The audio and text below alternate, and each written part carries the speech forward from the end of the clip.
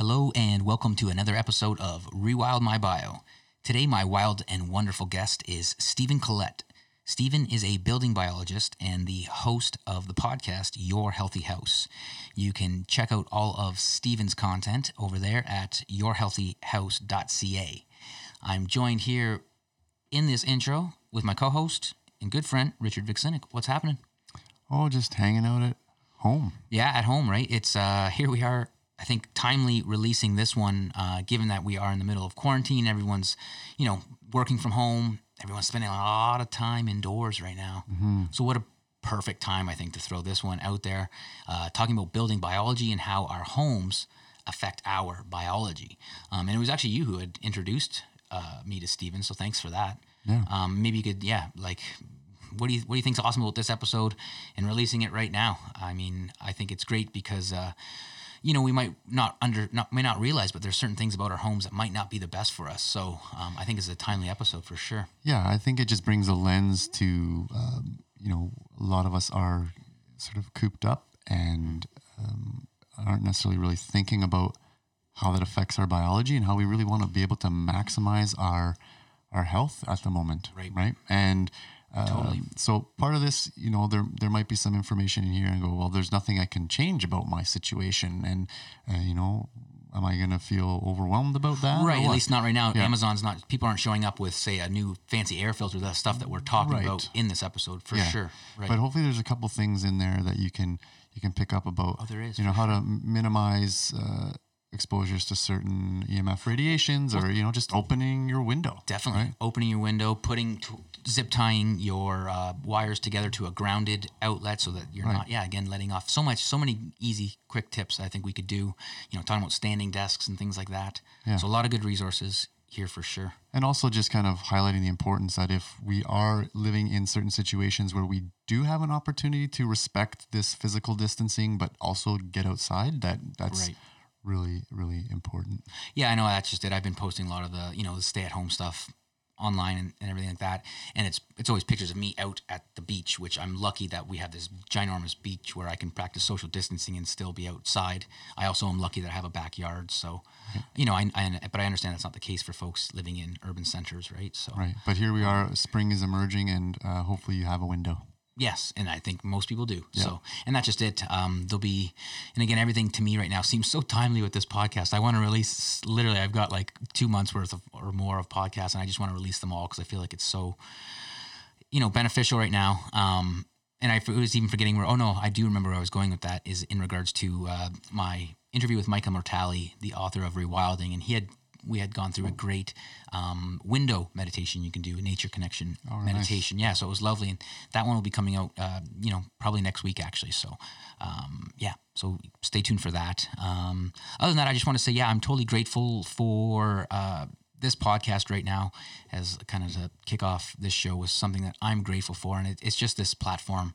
I felt remotivated yet again, because I had started the podcast. I worked really hard on launching it, finally launched it, and then kind of got into a flow and started getting busy with school and marketing. And so here I am kind of feeling re-energized in putting these together and trying to do it in a way that's going to give you guys the tools and strategies that I think you want and we all need right now to reconnect with nature for our health and just to kind of de-stress, right? So, I'm grateful for that. Totally. Yeah, I'm really grateful for the opportunity to connect with you, Sean, right now, and with those of you listening. It's, connection's important right now. And, it's taking different shapes and forms right now. And I'm grateful for this one. Yeah. Yeah, I'm grateful for the actual, again, the physical connection without a doubt. And I think it's, again, we're saying, I think the term social distancing is not doing us any justice I know it might sound like I'm arguing semantics, but from a mental health standpoint, I don't think it's doing much good because what we're technically doing is practicing physical distancing and we're working on our social cohesion through means of internet and technology. And I think that's a wonderful, wonderful thing. So true that. Should we get into this one then? Without further ado? Let's do it. Yeah, let's do it. All right. So please check out Stephen's work. His podcast has much more nuanced and focused episodes than what we chat about today. Richard and I had our specific questions, and I truthfully, I think there could be a future episode with Stephen back chatting about more things. But I hope you guys enjoy this. Again, please check out all of Stephen's work. If you have a minute, stop by rewildmybio.com to leave a review, leave a rating, leave a review. And actually, I think Stephen has a awesome new episode. It's episode 14, and that's social distancing and keeping your house healthy. So again, Stephen's got us covered right now. Please check out that episode and enjoy the show.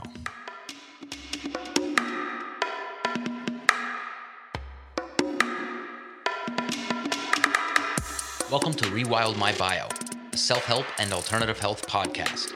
I'm your host, Sean Slade. Join me as I share stories, science, and strategies to help you rewild your biology and redefine your biography.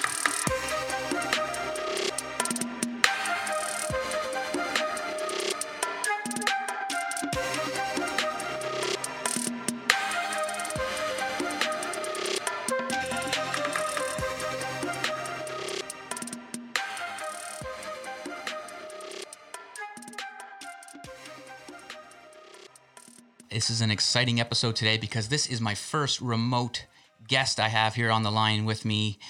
Stephen Collette, how you doing?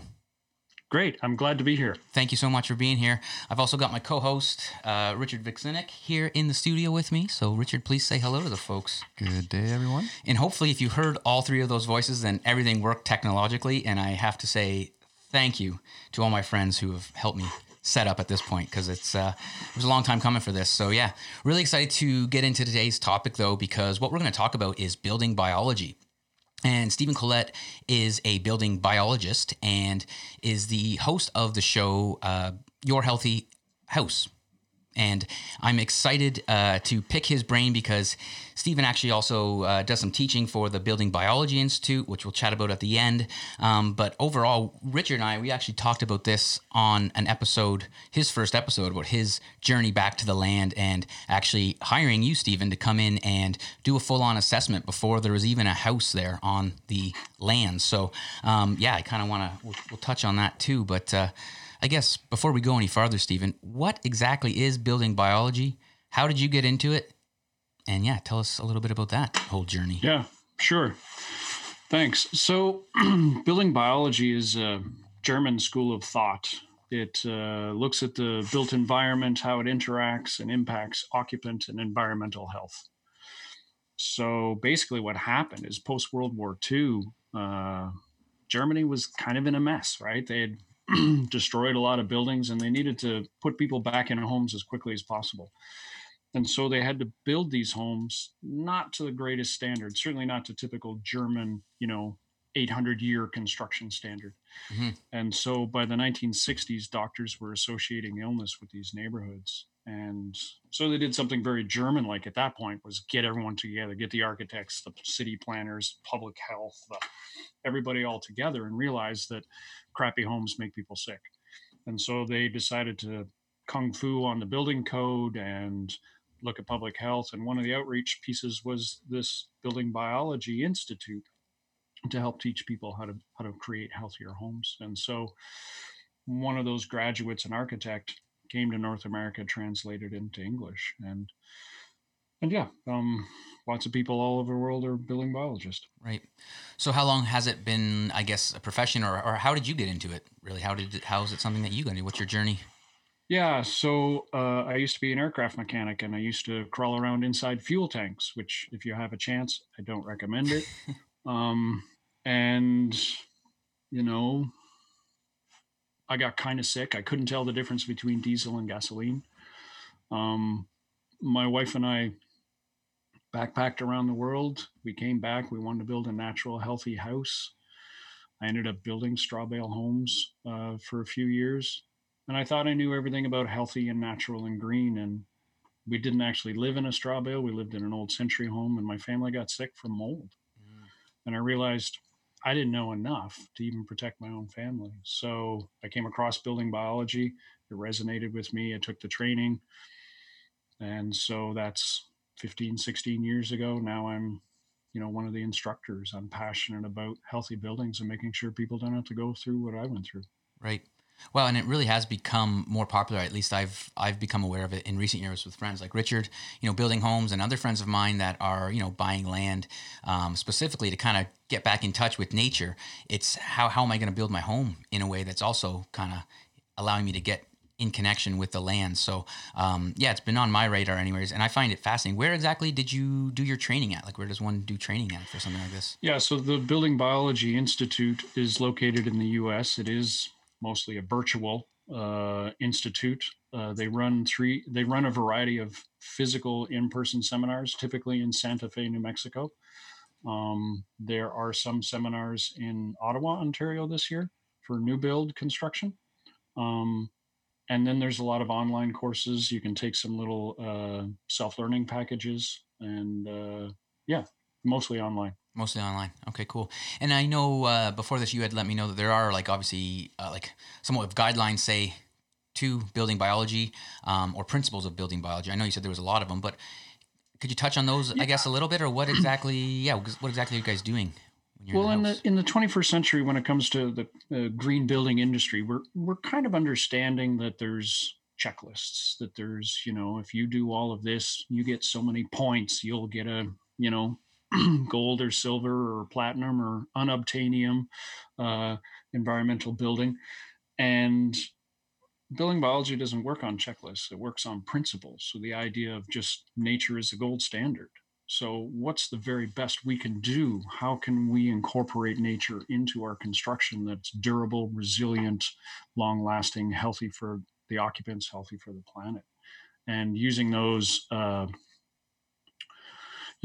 principles, doing the best that we can. Mm-hmm. Yeah, so those principles really resonated with me, or still resonate with me as a naturopathic doctor, right? Because essentially we're applying that same sort of principle-based model to the body, right? And the building being an extension of our biology. And that's really what led me to you in the end, was just that whole principle. And I'm fortunate, sort of the double-edged sword as a naturopath. I was fortunate in the sense that I didn't get sick with mold, and that's not what motivated me to, build our house in a particular way. It was more the patients that I would see and the exposures that they came across and how that affected their health. And that really put things on the radar for me. And the double-edged sword there is, well, there's no more of that ignorance is bliss thing, right? So you can't really charge forward and build a home in a particular way once you kind of start thinking in these principles, right? And so... Yeah, no, Richard, you're absolutely right. The idea that our home is our third skin. Mm-hmm. So we think of our bodies, we think of our clothing.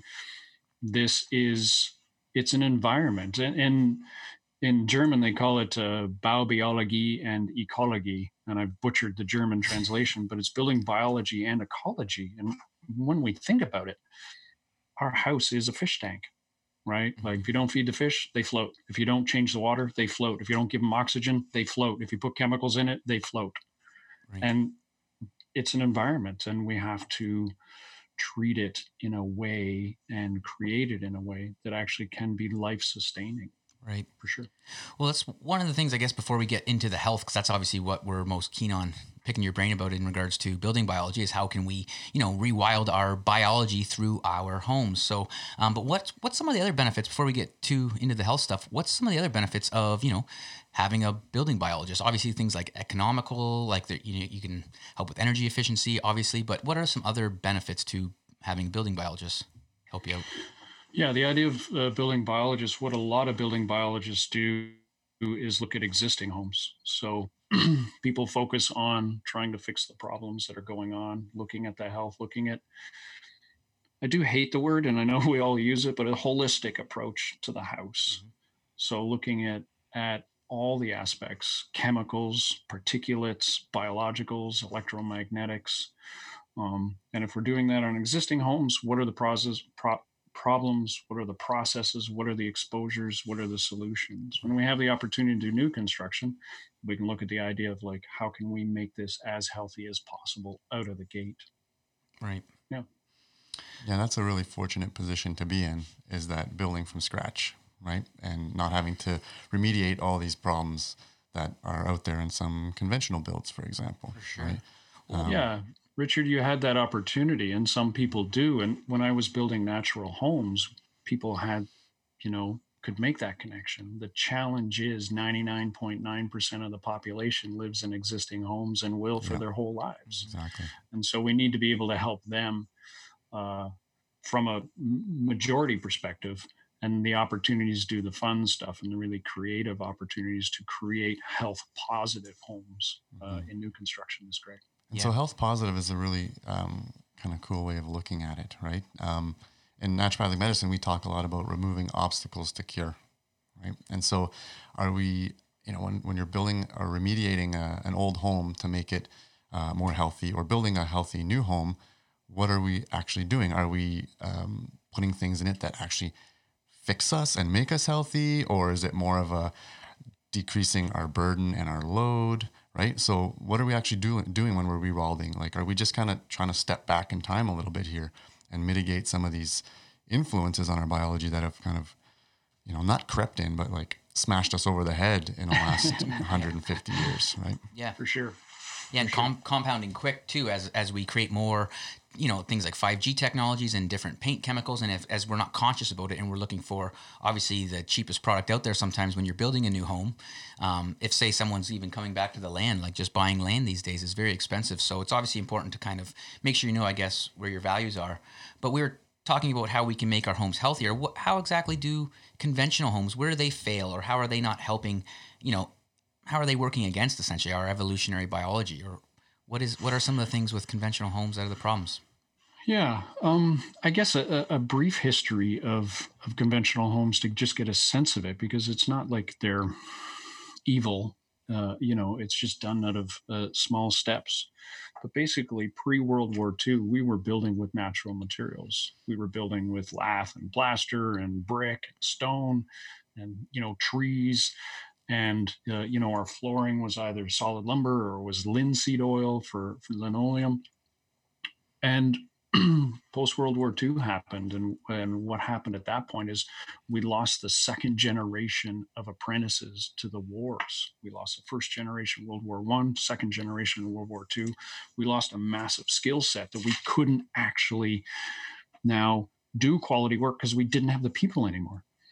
And then on top of that, the factories making all the weapons of mass destruction were out of work. And so they stopped making weapons of mass destruction, started making weapons of mass construction, right? And that's where we get all these factory built materials, drywall and, sheathing and all these materials, and the industries of chemicals creating, the June cleaver, pearls in an apron and a sparkling, spackling 1950s homes, right? Because they just needed to keep the businesses going. And that consumerism was created, the University of Cincinnati professor, just to keep the economy from tanking after World War II. And so we had to start looking at disposability, and that drove costs down, which drove the addition of more chemicals, reducing raw materials, natural materials. And so it was just economy that drove us towards that no maintenance, that, ease of life, the wonderful world of the modern jet age. Right. And so it was a variety of things. And so the homes just became easier and easier, to the point today that you don't even have to have a skill to build a house. As long as you got a credit card, you can do it. We can help. Right. Here's your credit card. Here's all the materials to build a house. And so we've lost that talent. How much of a challenge is that? And I know I can speak from my own experience, but do you find, in being in the industry and being, right up against sort of the frontier of it, finding those people that can patch this together, right? And, we can have this information. We know volatile organic compounds do this, this, and that. We know it's better if we use magnesium oxide board instead of drywall, all these sorts of things. But, and then you got to source it. Then you got to pay for it. Then you got to have somebody install it who knows what they're doing. So do you see, so my sense is that this isn't, this whole building biology profession is something that I hope grows and will continue to grow. And do you sense that it is growing, and are some of the trades and materials that are available keeping up with that demand that might be growing? Yeah, great question. I do see the industry of healthy building growing because of the availability of knowledge. Hmm. Through the 80s and 90s, it was pretty much a vacuum. We sort of really tried to just forget all of our history of construction and best practices for health in all areas. And now in the 21st century, we're starting to see that change, right? We have more access, more information, we can understand more. But yeah, the trades are lacking. Absolutely. The trades are lacking. And Canada, I can't get the materials that my colleagues in the US can get. That's a truth. Hmm. And so you have to think, be more creative. How can we use materials in a manner that are as healthy as possible and as durable as possible so that they're not going to fail if you're using less than ideal materials in a location. Yeah. No, that's a really interesting history of conventional homes, and it's neat to kind of see because I've noticed through looking at things with, say, a rewilding lens, we see as technology rises, our connection with nature falls, right? And here's another example of just that, right? So it's Agreed. yet another exciting time, I guess, that we're living in, where different technologies and industries are arising to kind of combat some of this blindsidedness that we're now seeing from some of these things, where we're past, letting our health go to the wayside, I guess. So one thing I'm really interested on that note is the biophilia hypothesis, and which basically says we need a connection with nature. Human beings need a connection with nature for good health. So it's kind of a foundational principle, I guess, to the show. But how does that exactly differ from building biology?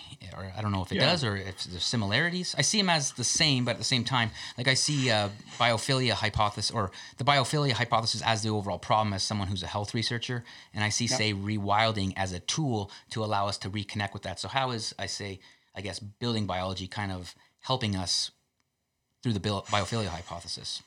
Yeah. So the idea with the biophilia from a built environment perspective is, health outcomes are better in a hospital if you have a window looking out to nature. Outcomes are better even if you had a TV with nature playing on it. Mm-hmm. Health outcomes are better if there's like greenery within the building. Productivity goes up, purchase values. People purchase more if they can see have daylight on them in the stores. So that connection to nature certainly helps us. Building biology takes it a little step further. Instead of looking out from your cell towards nature, build with nature and create durable, resilient buildings using appropriate natural materials. And they create an environment inside that is not stale, not rigid, not formulaic, for Mm-hmm. sure. Right. And that really changes once you've been inside a natural building, a straw bale, straw clay, adobe, rammed earth, no matter where you are in the world. We have, millennia of history of these buildings being very durable. We look at Europe, right? These are all natural buildings. Why do we spend the money and fly to Europe? Because the buildings are beautiful, because they're like 800 years old and people are still living in them. The average life expectancy of a modern home with no maintenance is 24 years. That's the life expectancy of your mortgage. Sounds That's wasteful. insane, right? Yeah. That's Wow. insane. That really is. Do you have anything there that you wanted to add there, Richard? Question related, I was just gonna switch gears a little bit, but well, what I wanted to chat with about was like, how can rewilding our home then be healthier for us? I guess like what exactly is happening in a home that's been inspected, say, by a building biologist. Like I know, having been in Richard's home just the other day, I actually made a comment on the feeling that you kind of get from it. And I've been in straw bale homes also, where it's just like, wow, this is a different feel as well. So I guess what are you seeing as benefits to getting in touch with the land? There's a lot less physical stress on the body. And the most common thing that causes stress that we don't think about is actually drywall. The idea that there's no such thing as a flat, homogeneous, white surface with 90-degree corners in nature. You don't see squirrels making houses out of drywall. No. Right? And so our eyes actually have a tremendously difficult time. There's a physical stress trying to understand the depth of drywall. like a plain white wall, right? Your beige or whatever ugly stuff. And the idea is that it's the same texture, it's the same luster, it's the same opacity, and our eyes have a real hard time, and that causes physical stress. We don't notice it, we don't realize it, but it's actually subconsciously really impacting us. And patterns as well. There's no patterns in nature. We don't have sun dappled rooms. We don't have any of that, right? And but outside, under the trees, we get that variation in light, and that's what we love. And so this, single light, single colors, single tone throughout, and 18 degrees everywhere. Right. Our bodies just don't biologically prefer that. We prefer, and we do things like forced air in North America, which is stupid. Hot air rises, and we have cold feet, and everybody's crabby. You go outside, you have, we're used to that big flaming ball in the sky, keeping our bodies warm. We love radiant heat. And so bringing radiant heat into your home with radiant floor, for example, creates far more biologically preferred comfort, because the temperature is moving through the body. The blood system works a lot better. So yeah, it's psychologically, physically, mentally, it's every aspect. Yeah, all around. I guess I was curious, how did your family's health change once you guys did you move out of that old colonial home there with the mold and that, or would you guys do? Yeah. Yeah. What kind of difference did you notice, I guess, since you've gotten into this profession? Well, we moved into another Century home, and yeah, we were young and relatively poor. And so we've been in this house now for 14 years. And just 4 years ago, we finally did the major renovation and addition we always wanted. And so we have, in some of our walls, we have plaster, and we have a lot of natural materials, linoleum, like a Marmoleum brand. So linoleum floor versus vinyl made from linseed oil. We have natural woods. We have beeswax and linseed oil on all our wood trims, all exposed. And so we have a lot of natural materials, thermal comfort, and just making sure that it's durable. So you can, we have this image of, a house made out of sticks and the three little pigs. And, right. But traditional, vernacular, local, appropriate homes are very, very durable. It's all about the details, as with anything. And it seems to be a lot of details. That's just it. Like saying all this stuff, I couldn't imagine going through, say, an old Century home and actually having to do all this stuff. So I could imagine it's quite the task. But exactly. How would you start that process? I guess, say if someone has a home, or let's actually even go back up a little bit. Maybe there's two ways we can go about this. If you were to come in and do an assessment, what would that look like, say, for somebody who hasn't even built a home yet? And then for, say, someone like yourself who's moved into an older home that wants to do some renos? Yeah, with an existing home, we try to figure out what the best aspects of that building are. And with each decade of construction, because that's roughly, how radical changes within our construction industry are by the decade, there's some pros and cons to every year. So figuring out what the benefits of that building are, what the challenges are, and then if you want to do some renovations, make sure to think about getting rid of carpet, right? There's a number one air quality concern is just carpet. Canada Mortgage and Housing Corporation recommends we vacuum 10 minutes per square meter. Right. Which is insane. Yeah. And then that's insane. Then even think of the type of vacuum that you have is going to make a big difference. It's funny. My a little side rant here, my little out of university days, I was looking for a job right before I became a personal trainer, which became my profession for some time. I actually was selling the Rainbow vacuums, which, no way. Yeah. So it was funny. It was like, I literally did it for 2 weeks until I got this job as a personal trainer, until I was working on building up clientele, but I was sold on it, and because it's actually a really good vacuum. So I'll put that in the show notes for anybody, because when standard vacuums are going to suck in these particles, but they're also going to blow them out, despite even being a HEPA filter on there or what have you. These Rainbows using water as the filtration system, so it can actually clean the air in a great way. So another little tool. Wow, Willie Loman history there. Eh? Yeah, no, I know. I know. Yeah, no, I normally don't tell people that, but that's. I haven't heard that one yet. Yeah, no, there's an inner salesman in me that was waiting to get out. I guess at that time I was much younger. Since we're talking about choosing certain materials, and then vacuums and technology, I'm curious about how you see technology meeting this idea of building with natural materials. What's the benefit here? Where are some things that can cross over? I mean, I think I have things in my mind in terms of mechanical systems, etc.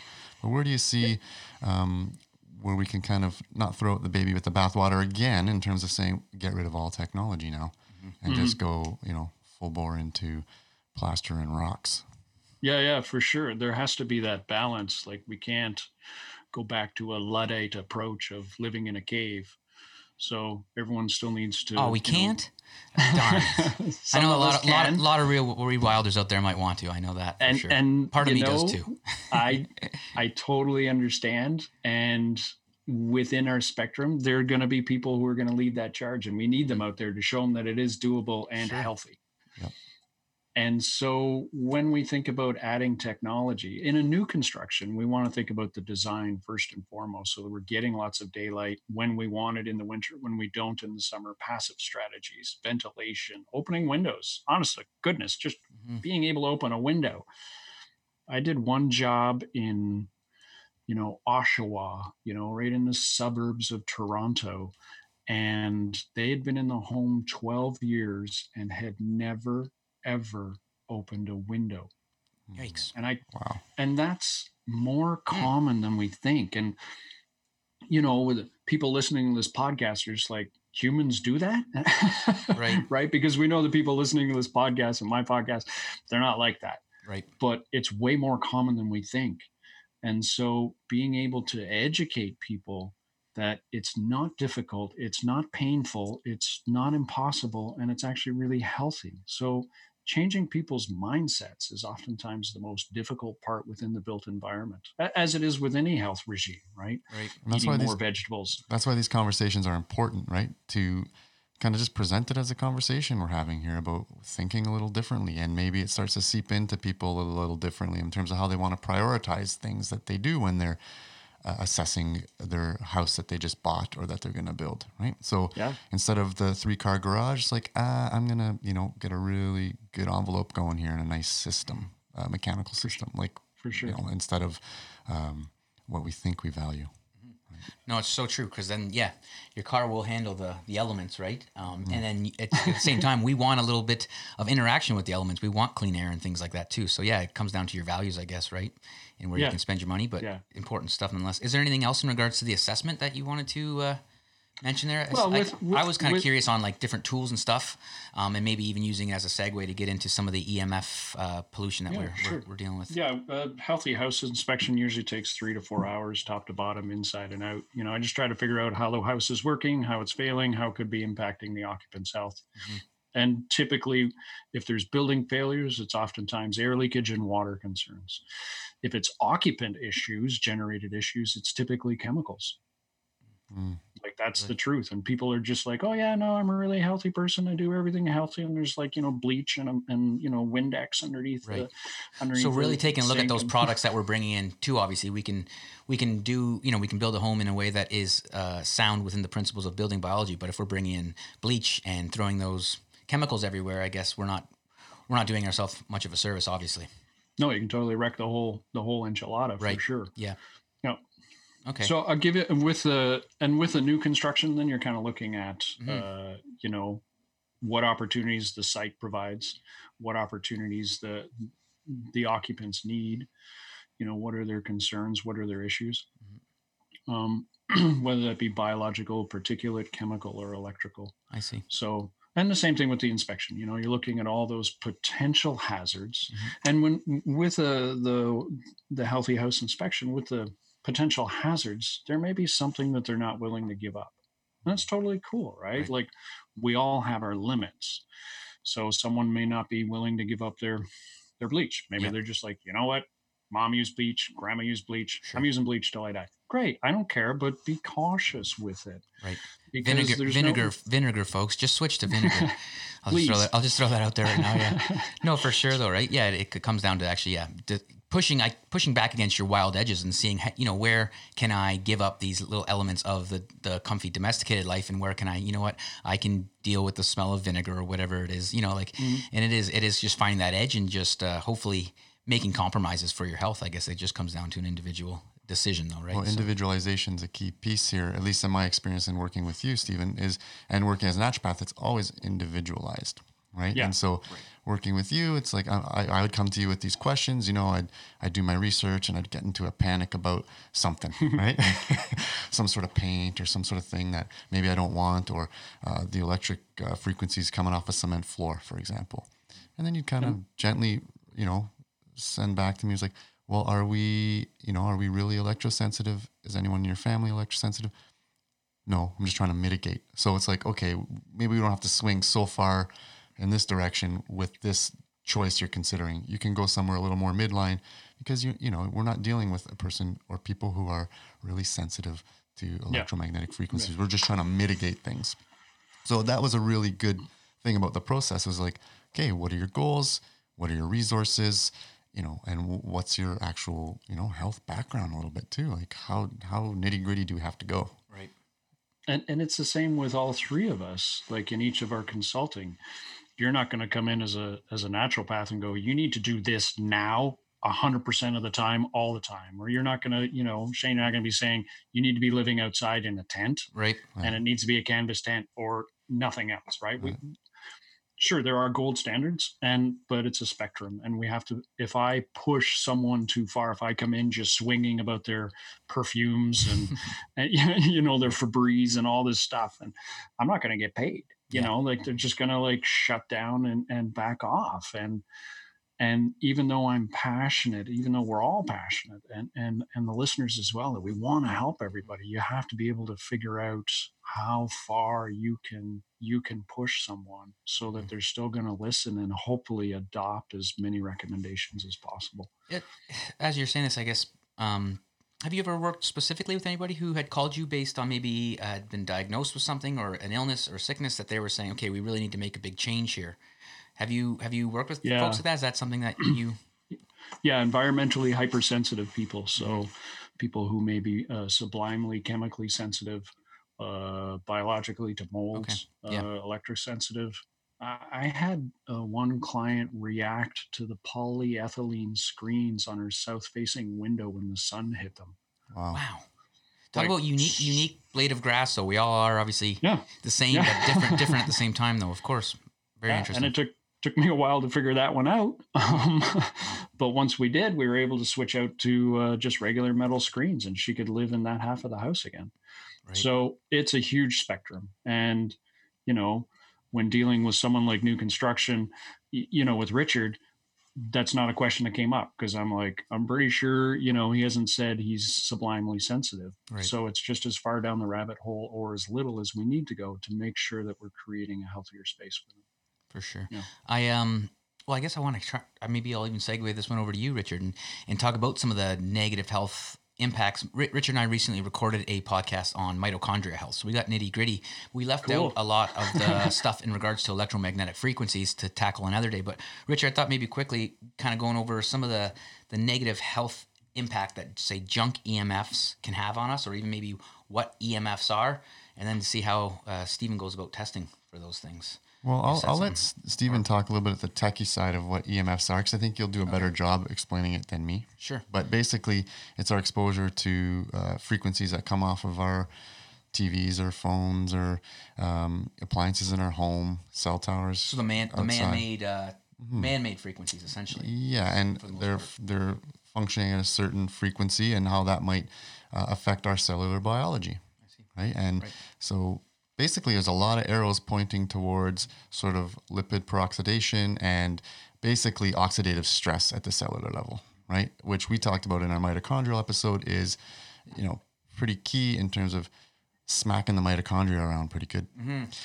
And again, that's reductionist into the mitochondria, and I'm sure there are other effects going on, like blood glucose metabolism in the brain sort of goes up when we're on our cell phone. So we know these things are happening. We know that there are changes in our glucose metabolism when we're exposed to a cell phone pressed against our head. Right. We know that there's likely more oxidative stress at a cellular level. So that can have really profound impacts depending on a person's history, their trauma history, their other exposure history to things like mold, heavy metals, etc. So it's this whole compounding effect, right? And so EMFs in isolation may not be the worst thing ever. Well, we can have that, discussion for a long time, I think, today. But it's also like this cumulative burden. And this is just another potential huge hammer that our biologies are dealing with at this time. Right. Yeah. So what exactly are some of the tools that you use to test for this, and what, I guess, maybe you could speak on the difference between like natural EMFs, or say the ones that you're testing for and trying to eliminate. What exactly do you do to test? Well, first off, we're biochemical electrical creatures. Mm-hmm.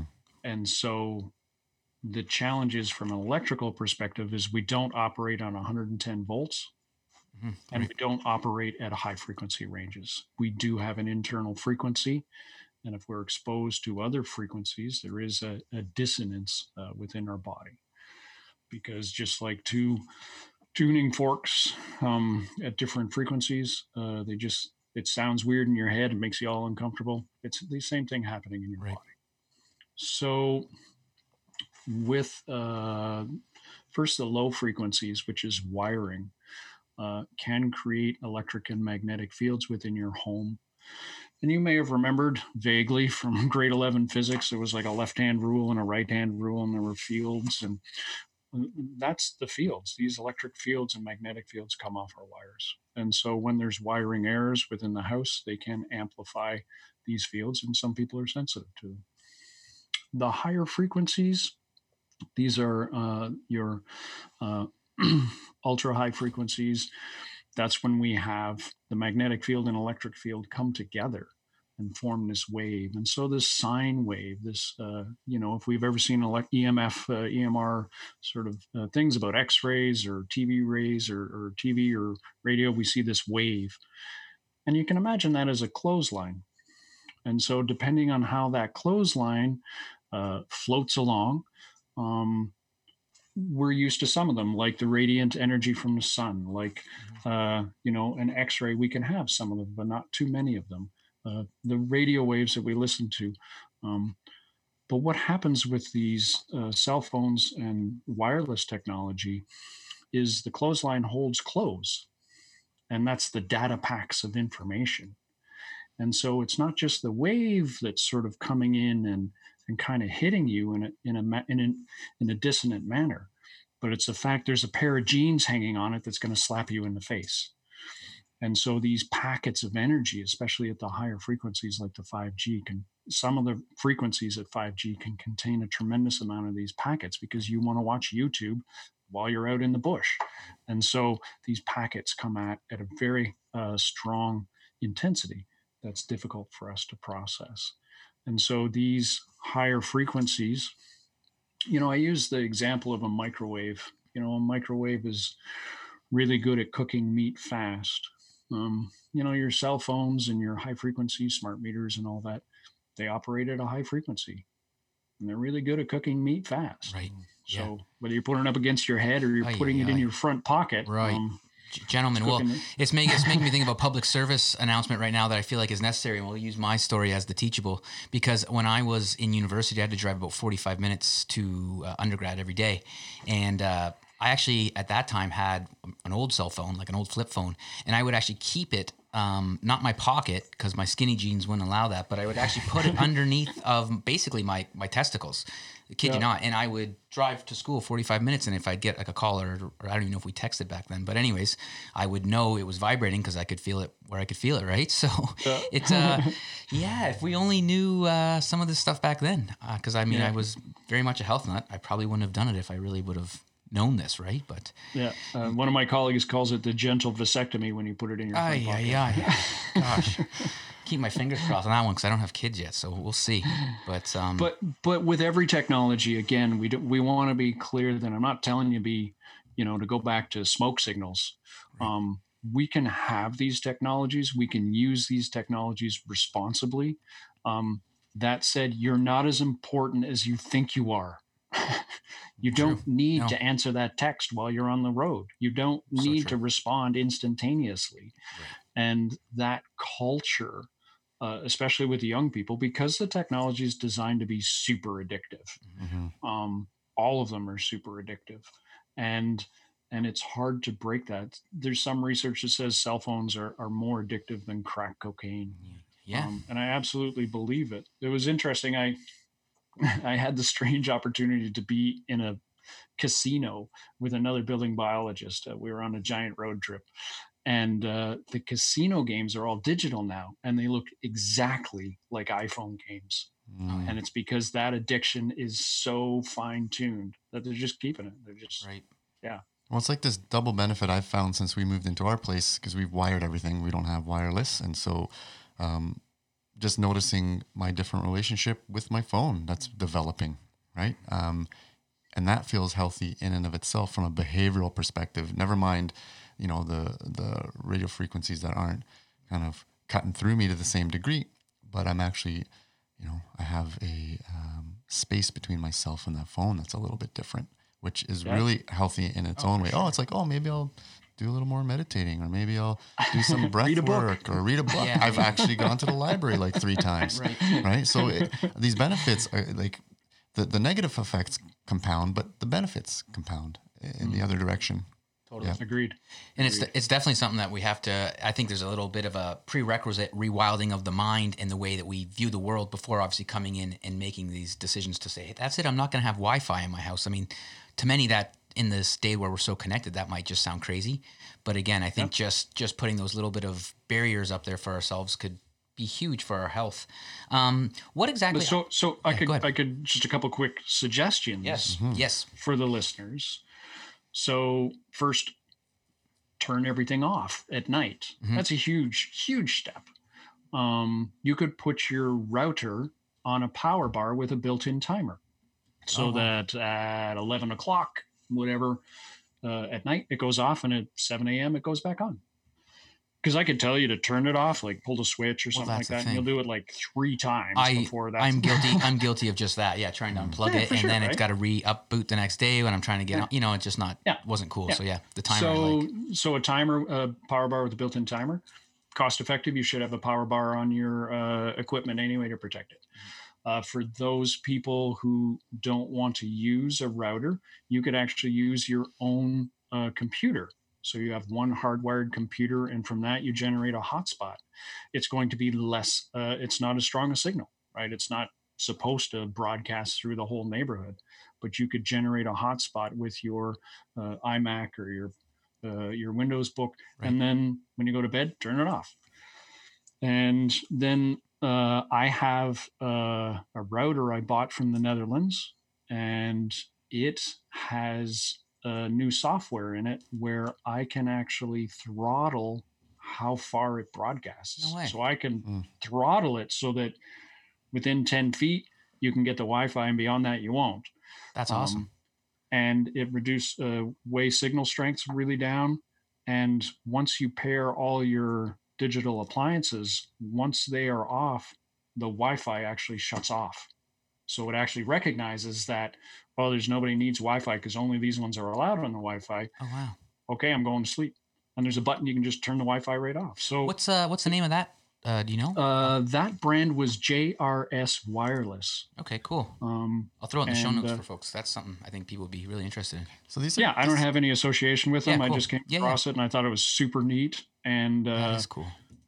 Yeah. So basically. This is great. Just like getting these little tidbits of, hey, there's some simple hacks you can do here. Because I don't know if you find this, generally speaking, but there is a level of denial in and around EMFs and radio frequencies and everything that we've kind of touched on here. And so there's a little bit of burying our head in the sand. It'll just go away. Well, right? you don't see it. I'm talking more collectively. Yeah, for sure. Right? So if we can have these conversations, say, hey, maybe it's just about minimizing your exposure and turning your thing off at night. And, so then we can take our head out of the sand a little bit. Yeah. Sure. Yeah. No, I'm strongly against the black and white sort of battles, no matter what they are. Everything's a spectrum, and it's about finding that middle ground where people we can push them enough, and it fits within their lifestyles that it's easily adoptable. So and then once that gets in place, we can move farther. Right. So you're saying we don't all have to wear tinfoil hats then? I thought that was going to be, I was going to ask you for your top 3 recommendations, and I thought maybe tinfoil hats would be one of them. Definitely a tinfoil. Okay, cool. Tinfoil toque. Oh, they're going to be fashionable soon enough. Yeah, it's just cold enough today. We got to wait till the fashion industry catches up to this whole rewilding movement, and then, we'll all see tinfoil hats. Recyclable ones too.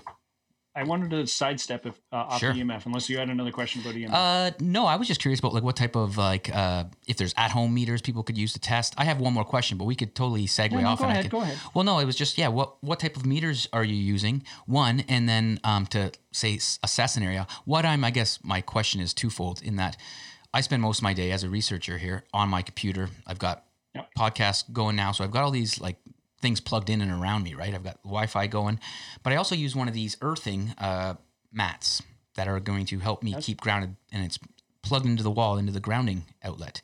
Now, Richard actually brought up an interesting question I have it literally, I have my hands on it right now on the desk, but he brought up an interesting point saying, well, if our laptops are on it and everything like that, how much is this helping me ground to the earth and negate the negative impact of EMFs, or is there's enough things going on here that's plugged in, maybe grounded or not, maybe shielded or not, that's throwing off enough juice that's totally, I'm not doing anything positive?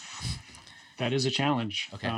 The grounding, the earthing mat can be a very helpful thing and a very healthful thing, and it can make things worse. Yeah.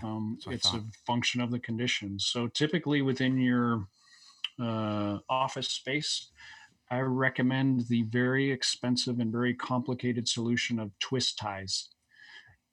Those are expensive though. So doing what with the twist ties? Wire all your wires together. Okay. So all your plugs, all your cords, everything, put them in a big bundle. All right. Because you're going to have some that are grounded wires, 3-prong, and you're going to have some that are ungrounded, 2-prong. And so those 2-prong ones are looking for a field. They're looking for ground. They're looking for earth. And biologically, we are very close to earth, electrically. And so if we can bundle all those wires together with twist ties, zip ties, I don't really care, you're going to reduce the fields generated from those. And is wherever possible throughout the house where we can ground 2-pronged appliances, that's also going to reduce the field. So even around your bed, because we want to make the bedroom the healthiest space possible. Okay. Keep that light and lamp and clock and all the electrics away from you as much as possible. And where possible, if you've got a couple things, a clock and a light, put the power bar right up to the back of your nightstand. Okay. And then get the 2 cords right up to that, so that the bulk of that is actually all 3 wire. Okay. So simple, cost-effective solutions. Right. Yeah. No, I like that. What if someone were to say, if I want to test this here in my room, what type of maybe at-home meter is something that I could use, or maybe what's an acceptable or safe level for this EMF? Yeah. So in North America, Safe Living Technologies, they're actually out of Guelph. They sell the gigahertz tools, which are definitely internationally recognized as top-notch, high-quality tools. And they have a range of measurement tools, low frequency, high frequency, for both the professional and sort of the home consumer. I see. And those are great quality tools. Those are what I use. Right. Okay. And the owner happens to be one of the instructors of the EMR class at the Building Biology Institute. So, really cool. He's awesome. We'll definitely put they're a great resource. And Richard had sent me that over, so I'll put that link to those guys there in the show notes for sure. That was basically my question in regards to that. So what exactly were you going to?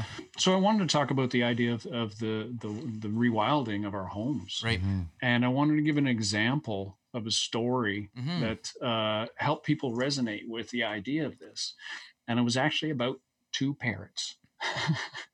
And my colleague, Paula Baker Laporte, she has beautiful homes. She's an incredible architect, author, Prescriptions for a Healthy House, a great book I strongly recommend. She creates these beautiful eco nests, which are straw clay homes, just award winning. She designed a building for parrots. This woman had parrots and wanted a home, and she learned a lot. And she taught me about the needs of parrots. And so I get this call literally a couple of weeks after having the conversation with Paula. This client has parrots and all their feathers are falling out and they're freaking out. And they're like, "Okay, we need to fix the parrots." So I come over and they're in a corner in the kitchen, in the dining room kitchen area. White wall, sharp corners, right? And they're covering the parrots with a plaid flannel blanket. And the idea is none of that exists in nature. None of it. There's no plaid in nature. And the birds were freaking out, biologically stressed, because there was nothing natural around them at all. And so I said, you have to put some plasters, some different coloring, like even if it's the old 1980s, 1990s sponging, which is ugly as sin, don't do it. But like any variation in color around them, and then to buy a camouflage blanket for them, camouflage so that there's something sort of less patterny and a little more natural. And the birds got better. Wow. Really? That's amazing. We're the same. Totally the same. And it's your story recalls my time in living in a high rise, which I did for about a year and a half of my life when I was actually a personal trainer at the time. And so, living on the 17th story. And it was the first winter where I actually kind of started to feel a little bit of seasonal depression kind of come on. And at the same time, I really needed to kind of ground myself. And I realized that the 17th story was not the place for a guy like me who really likes to be in contact with the earth. And then the gym that I had worked at the time was actually in a basement. So very all LED lighting, very little real sunlight, even the time of year where we don't have much sunlight. So myself, it was, we moved out of that place just because, but at the same time, I really look back and I realized the impact that made on my biology and how quick it actually impacted me too. Mm-hmm. Yeah, that's a great story. So when, so when we're bringing nature, sorry, go ahead. No, go ahead. Sorry.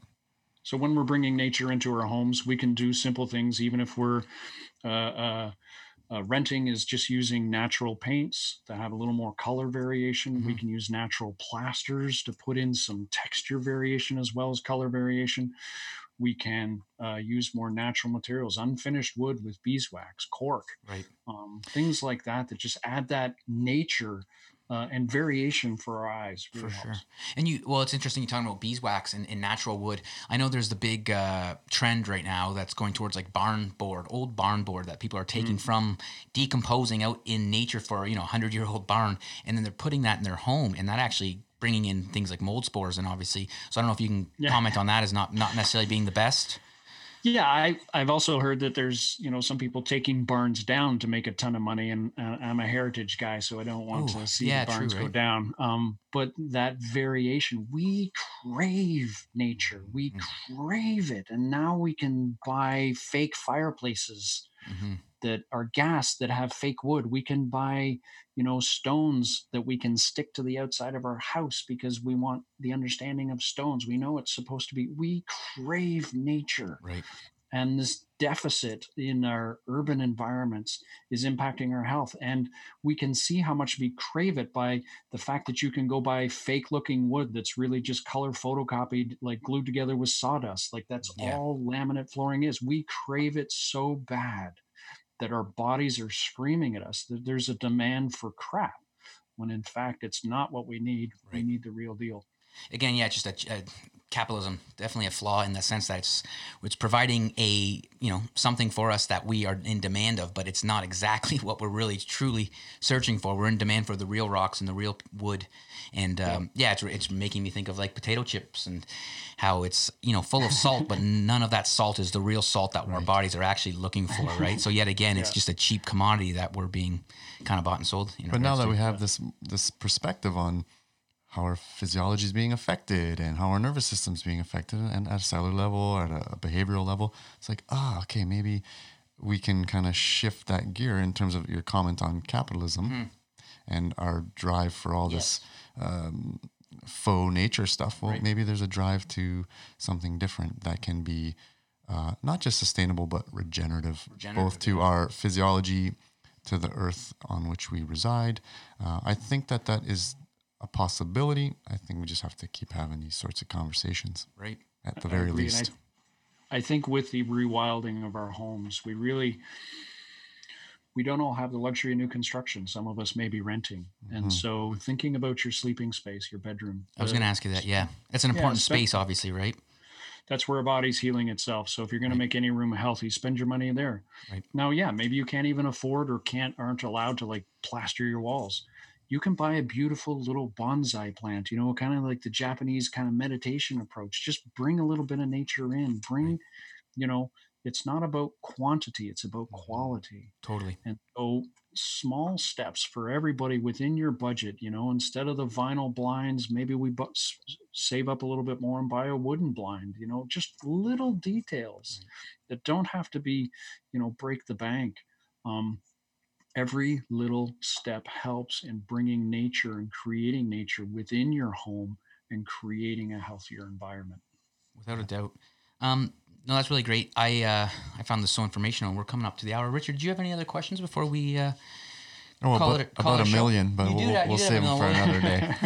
Yeah, no, that was great. I really do appreciate it because I think we got into a lot of the stuff in regards to EMFs, which is a hot topic right now, and just overall your profession. I'm super fascinated. And now as we actually think about it, maybe I'll just have you come in with some of your meters here and check out my office because I literally am glued to my computer throughout most of my day as a PhD student. So if I can just make sure I'm not getting over buzzed here from everything. Well, maybe we'll do a live podcast. Right? Yeah, we'll see exactly what's going on in my home here. But no, I guess tell folks how they can learn more about building biology, the Building Biology Institute, and things like that if they are interested in learning more. Yeah, so the Building Biology Institute website is buildingbiologyinstitute.org. Great website, lots of free information. There's actually one-page summaries on a ton of these stuff that we've touched on today. One-page free summaries you can download. If you want to learn more, you can actually purchase, the 15-page information on it. There's seminars, there's certification, there's courses. So buildingbiologyinstitute.org. My website is yourhealthyhouse.ca, yourhealthyhouse.ca. And lots of free information, links to all my podcasts, videos, articles I've written. So tons of free resources, whether you're renting or owning. Awesome. Yeah, that was great. Yeah, thank you so much. I will definitely make sure everybody knows how to find you there and your podcast, as I'm sure a lot of our listeners might want to actually just dive deep into this whole topic. So it's great to have you on today, Stephen. I thank you very much. Check out Your Healthy House, Stephen's podcast. And until next time, stay wild.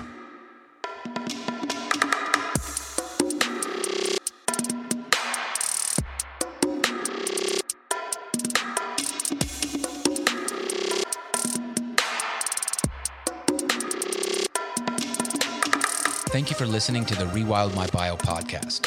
Please subscribe to the show and leave a 5-star rating if you've enjoyed this episode. I would greatly appreciate it if you shared the show with your friends, if of course you think they would like it. You can also visit rewildmybio.com to download previous episodes and sign up for the newsletter. In the newsletter, I share blogs and bonus content from my health promotion research, along with practical tips to help you rewild in a modern world. Please follow along on Instagram and Facebook @RewildMyBio and on Twitter @SeanSlade. Thank you so much for listening, and until next time, stay wild.